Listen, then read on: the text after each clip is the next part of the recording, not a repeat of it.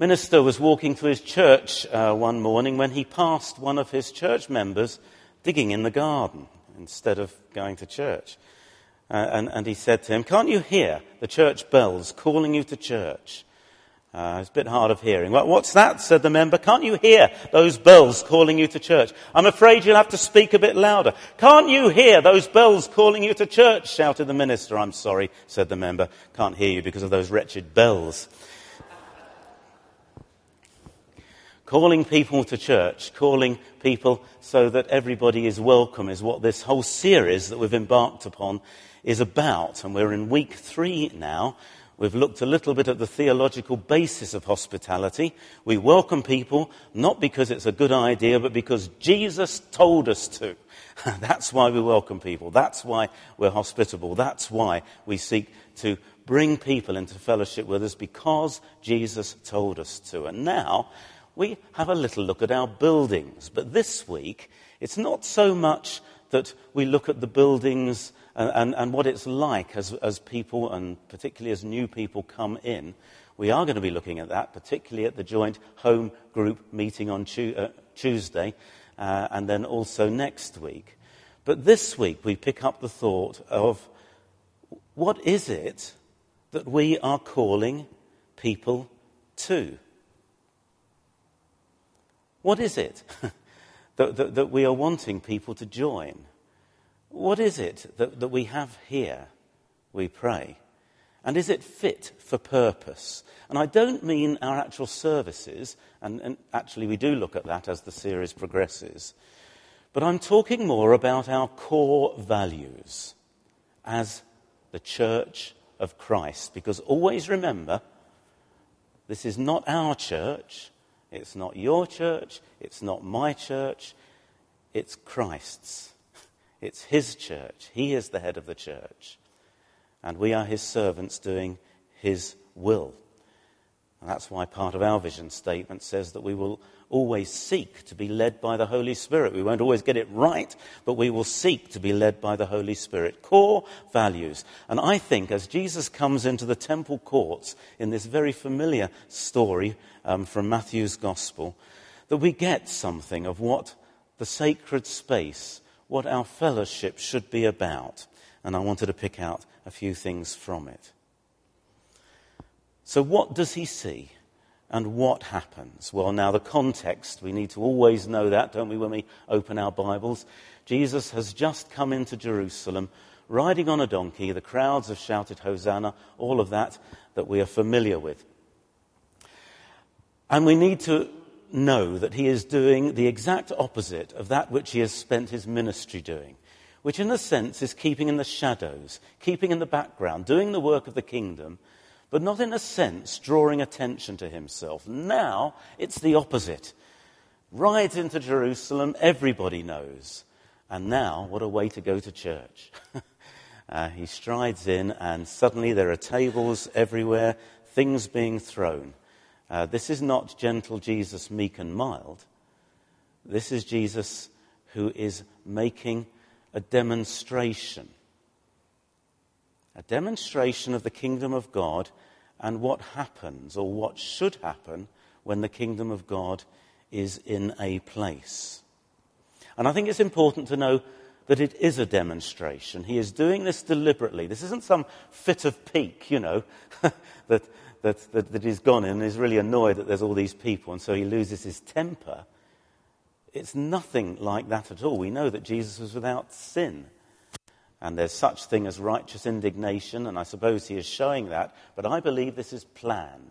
This is a demonstration of what church should be as he brings in a new era of a relationship with God. Now, where actually is he? That's important to know as well. He's not in the inside of the temple. He is in the temple courts, the courts of the Gentiles, this is called. And this was always the area where people met. There was always hustle and bustle. And it's not the hustle and bustle that Jesus is arguing about, if you like, or pointing out. It's not that's the issue. And in a way, it's not the issue of what was going on. The people there, I mean, some of them may have been crooks, we don't know. But they were providing a very useful service as people came to sacrifice animals in the temple, because that was the religion that they understood. So they had to get these animals from somewhere, and this is where they bought them. And there were people from all nations coming to Jerusalem, and so there were money changers. And you think, well, was that so wrong? Is this what Jesus is complaining about? And lodged with that, we have to ask ourselves, if it was all about chucking tables about, then what did he achieve? Because you can bet your bottom dollar, not that of course any of you bet, but you could bet your bottom dollar that those tables were all back. Probably a few days later, but certainly after Jesus' death. I just remember when I was rector of Ditchingham in the pulpit, I don't know if I've told you this, there was a dirty great big lamp that someone had put there. You know, like the sort of Narnia lamp. And, you know, so if you were sort of getting a bit carried away, you go, oh! And I said to the warden, I don't like that. Can you move it? And he said, yes, of course, Ian. And the next week it was gone. I went back to St Mary's Ditchingham a few weeks after. Well, you've guessed the rest. The clergy are but temporary fittings, we know that. What was I talking about? Oh, yes, the tables would have been back. So if Jesus' objective was to get rid of the tables and the money changers and the people selling animals, he failed. But that was not what he was about, I believe. That was not what he was about. And I'm going to ask 4 questions. Well, I'm going to attempt to answer them as well, because I think these things speak into what we are thinking about and come from this passage. And the first question is, so what does he drive out? Now, I've always thought that it was the people selling and the people that were crooked, if you like, and stealing people's money or giving money at the wrong sorts of rates of interest, all those sorts of things. But if you read it more carefully, it says, he drove out all who were buying and selling there. It's everybody that he throws out. This is no Zacchaeus moment. So these are good people who are being swindled out of their money, maybe, we don't know. Jesus doesn't turn round and say to the money changers, okay, everything that you have taken away from these people you must give back. No, he chucks the lot out, both buyer and seller. Well, what's that about? Is it fair? All this stuff was needed to support the system of worship and the sacrificial stuff going on in the temple. And that's the point of it. Jesus was replacing the system. A few days after this, he was to die on the cross. The one Lamb of God given for the sins of humanity and for all who will accept him into their lives as Lord and Saviour. He was replacing the system. And he was replacing it with cross and resurrection. And that's the first thing that we need to take note of if we're serious about this being sacred space into which we want to welcome as many people as possible. If we don't keep the gospel of the Lord Jesus Christ central to everything we do, and the gospel in all its many expressions of God's generous love to humanity, then we might as well lock the doors and leave. You see, I think sometimes in the worry about dwindling church attendance across the land, and praise God at the moment we don't have that as an issue. At the moment, praise God. But in our worry to think, well, people aren't listening to our message, we've got to do this and we've got to do that. Now don't get me wrong. We need to adapt and change all the time as we seek to get that message across to as many people as possible, but we never change the message. And we keep the cross and the resurrection as the centerpiece of everything that we do. Because otherwise, what are we for? What we want to say to people is that, yes, you're welcome to come to our sacred space, because in our sacred space, we know that it is possible for you to meet with a God who loves you so much that he gave his son to die for you. And so much that he wants a relationship with you. And so much that he wants to release you from all of the burdens and the rubbish that's kept you down there and feeling that you're just worthless. That's what our God wants to do, and we need to keep that central. Because isn't it the most exciting message in the world? We can get so bogged down, can't we? We've got to do this and we've got to do that in the programs. And I know, I'm chiefly at fault. There's people will say, Ian, there's too much stuff happening here. And well, maybe there is. But we can get weighed down with that. We can get weighed down with buildings and worry about money and all of that sort of thing. And it's at that point that we need to kneel again at the foot of the cross and realize what it is we are about. And that is, I believe, what Jesus is doing here. They wouldn't have known it, but we do. This was all for us, a reminder of what church should be. Keep the gospel central. What does he say? What does he say? Well, the famous words, and he quotes Isaiah 56, verse 7, which says, and it's in the context of a whole prophecy about how things are going to be renewed, the temple is going to be renewed, and the worship of God's people is going to be renewed.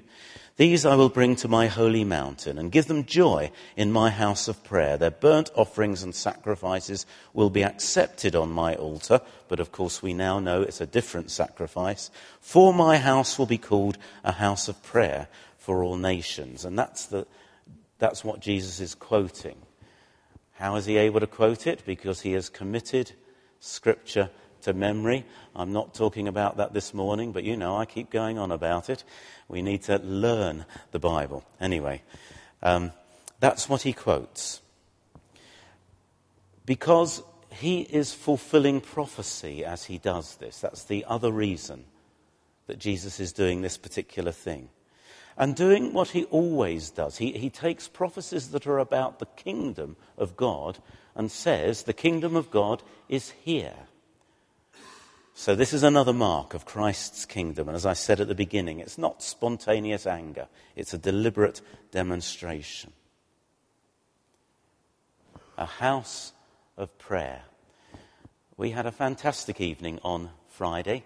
At one point, I think 25, maybe I didn't count exactly, but this was full of people praying as we prayed right through from 7 o'clock to 1 o'clock in the morning. People coming and going.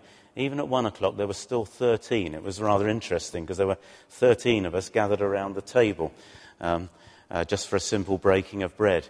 Well, of course, there were 13 at the Last Supper, so no one really wanted to be the first to leave because that sort of makes them Judas, doesn't it? As we stood around that table, I don't know what it was like for the others. Well, I know one or two because they've said. But there was a tangible feeling of the presence of God, and this is a house of prayer. And part of that for me had been because it took me at least sort of 3 hours to slow down and let my mind just get rid of everything it was thinking about and to start dwelling in the presence of God. My prayer is that people will come into this place and find God. And they may find it through new services or more traditional. They may find it at 8 o'clock. They may find it at choral evensong. They may find it on Wednesday morning. They may find it here. They may find it at 6 o'clock as we worship in a very contemporary style. All these different ways. But the aim is the same. That in this place, we say it is very much like the first lesson. And almost take off your shoes because you're on holy ground.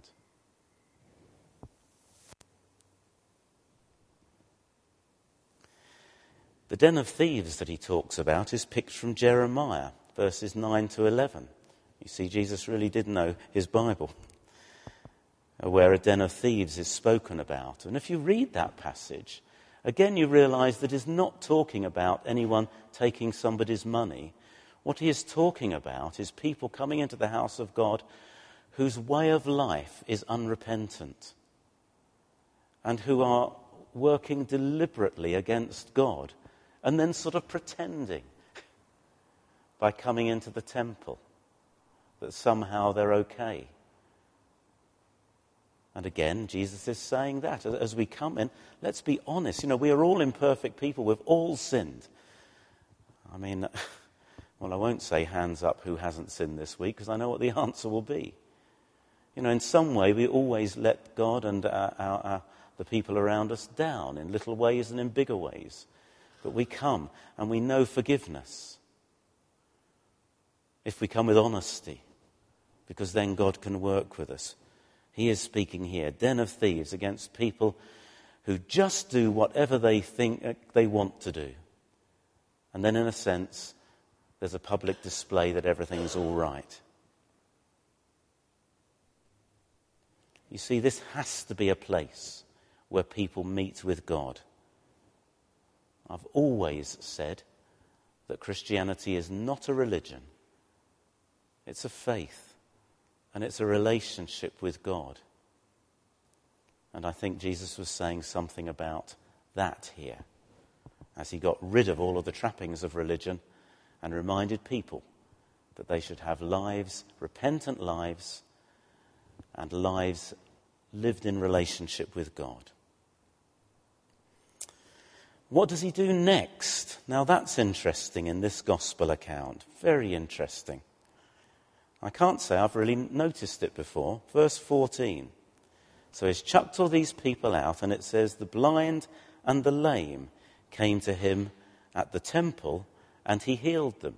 Now, I think I've glossed over that in the past, because this is what Jesus did everywhere. As people came, people with sickness, so Jesus would bring healing to them. But if you go back to 2 Samuel, chapter 5 and verse 8, you discover that David, King David, prohibited the blind and the lame from entering the temple or its courts. And that had been the practice evidently ever since. And Jesus is saying, not on my watch, not in my church, because all are welcome. None are excluded. Because the kingdom of God is about embracing and bringing people into a God who loves them. And not about saying this is a religious club where you are not welcome because of something, in this case, that's wrong with you. Jesus reverses it. And he comes in prophecy, doesn't he, as the son of David. But he is greater than David. And he is setting a new mark. Yes, for signs and wonders in the church, I believe. Yes, and we pray for healing. And yes, I know that many times we gather for worship on a Sunday morning, but for some people, the real work is done afterwards when they go forward for prayer ministry and ask for something to be prayed about in their lives that needs God's touch. Which is why that part is every bit as important as all of the rest of what we do together. No one excluded. All may come. We should expect God's intervention that actually makes people's lives better.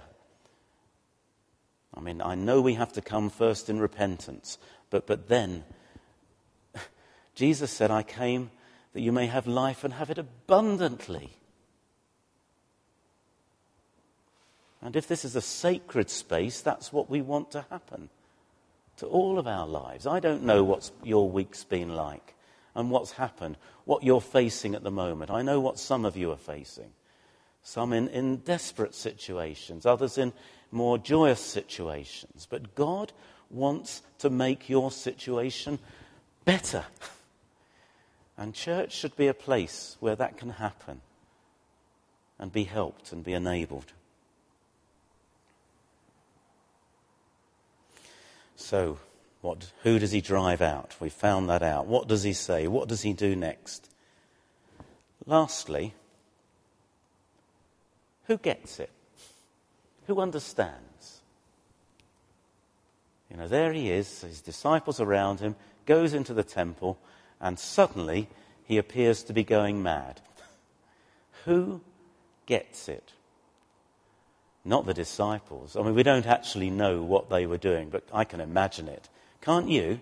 They'll be thinking, oh, Jesus, no, don't do that. No, not that table over there. I know that family. That's the local mafia in that corner. Don't chuck them out.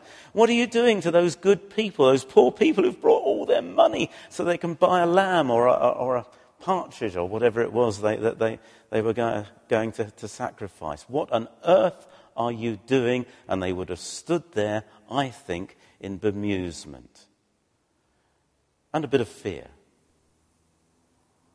Because perhaps they hadn't seen Jesus like this too often.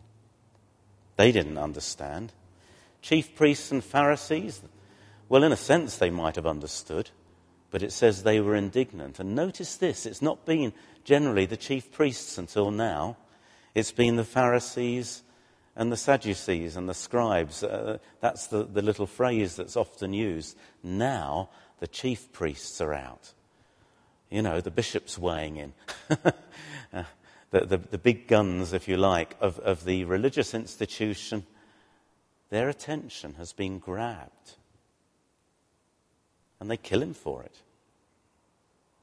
I mean, this is, again, why Jesus is doing this. He knows that this week is going to lead him to Good Friday and death.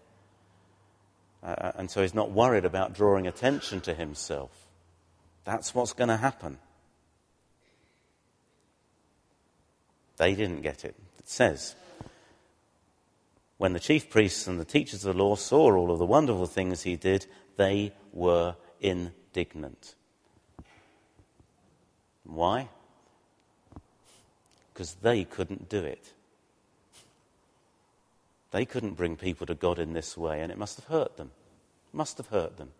And they could perhaps see their well-organized system, out of which they were doing very nicely, being disrupted and perhaps destroyed. And as I say, so they killed him. So who gets it? Well, I'll tell you. The children. The children get it. You read it.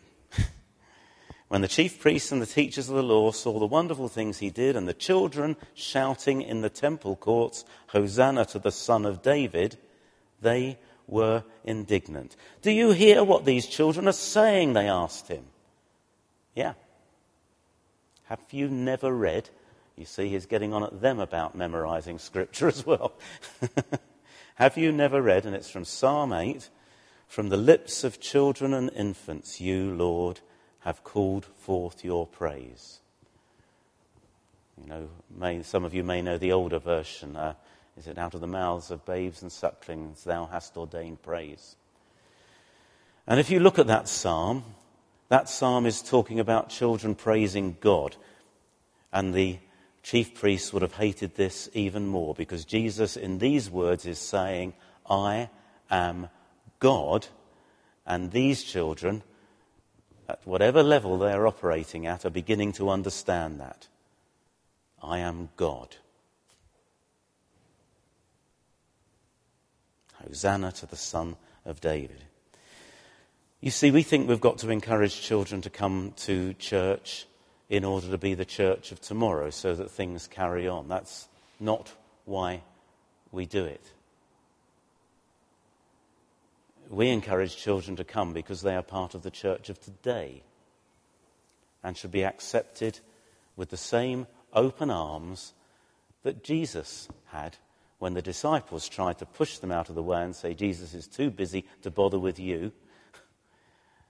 And Jesus says, no, let them come to me because to such of these belongs the kingdom of God. And we understand from that he is saying, of course, that all of us need to come as children to our Heavenly Father in childlike trust. And of course, you see, children can be very prophetic because they haven't had years to sort of clutter up their minds and to build walls against God speaking to them. You know, when God wanted to speak to the boy Samuel in the temple, he just heard him straight away. Didn't quite understand that it was God until the third time, but he could hear God.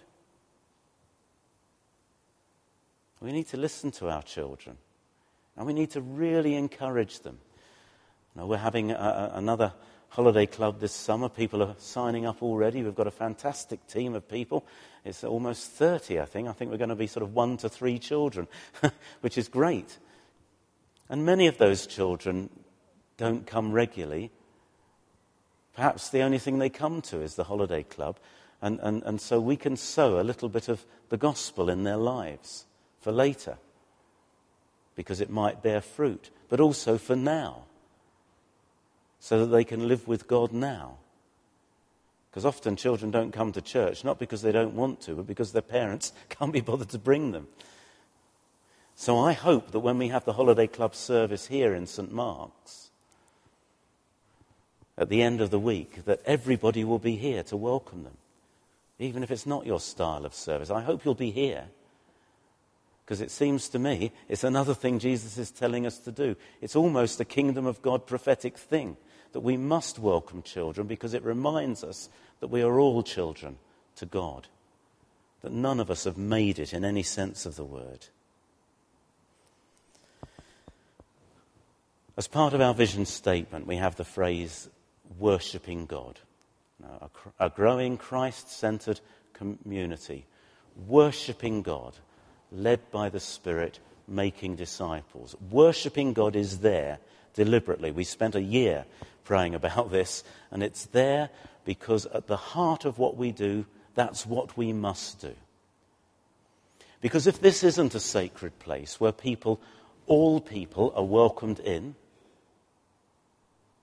to whatever the service is, or to whatever the event is, if this isn't a place where they can meet God and have a life-changing encounter with him in the power of the Holy Spirit, then what are we about? At our core, we must be right, or as right as it's possible to be, and then watch what God will continue to do in our midst. Let's pray. So please, God, accept our repentance for when we haven't been this, or for when we as individuals haven't helped this to happen. And help us to provide a place, a sacred space, where not only do we feel the touch of love that is ours from you, but others do.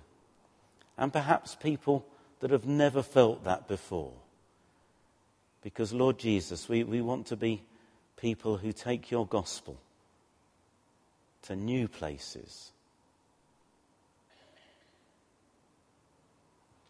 Amen.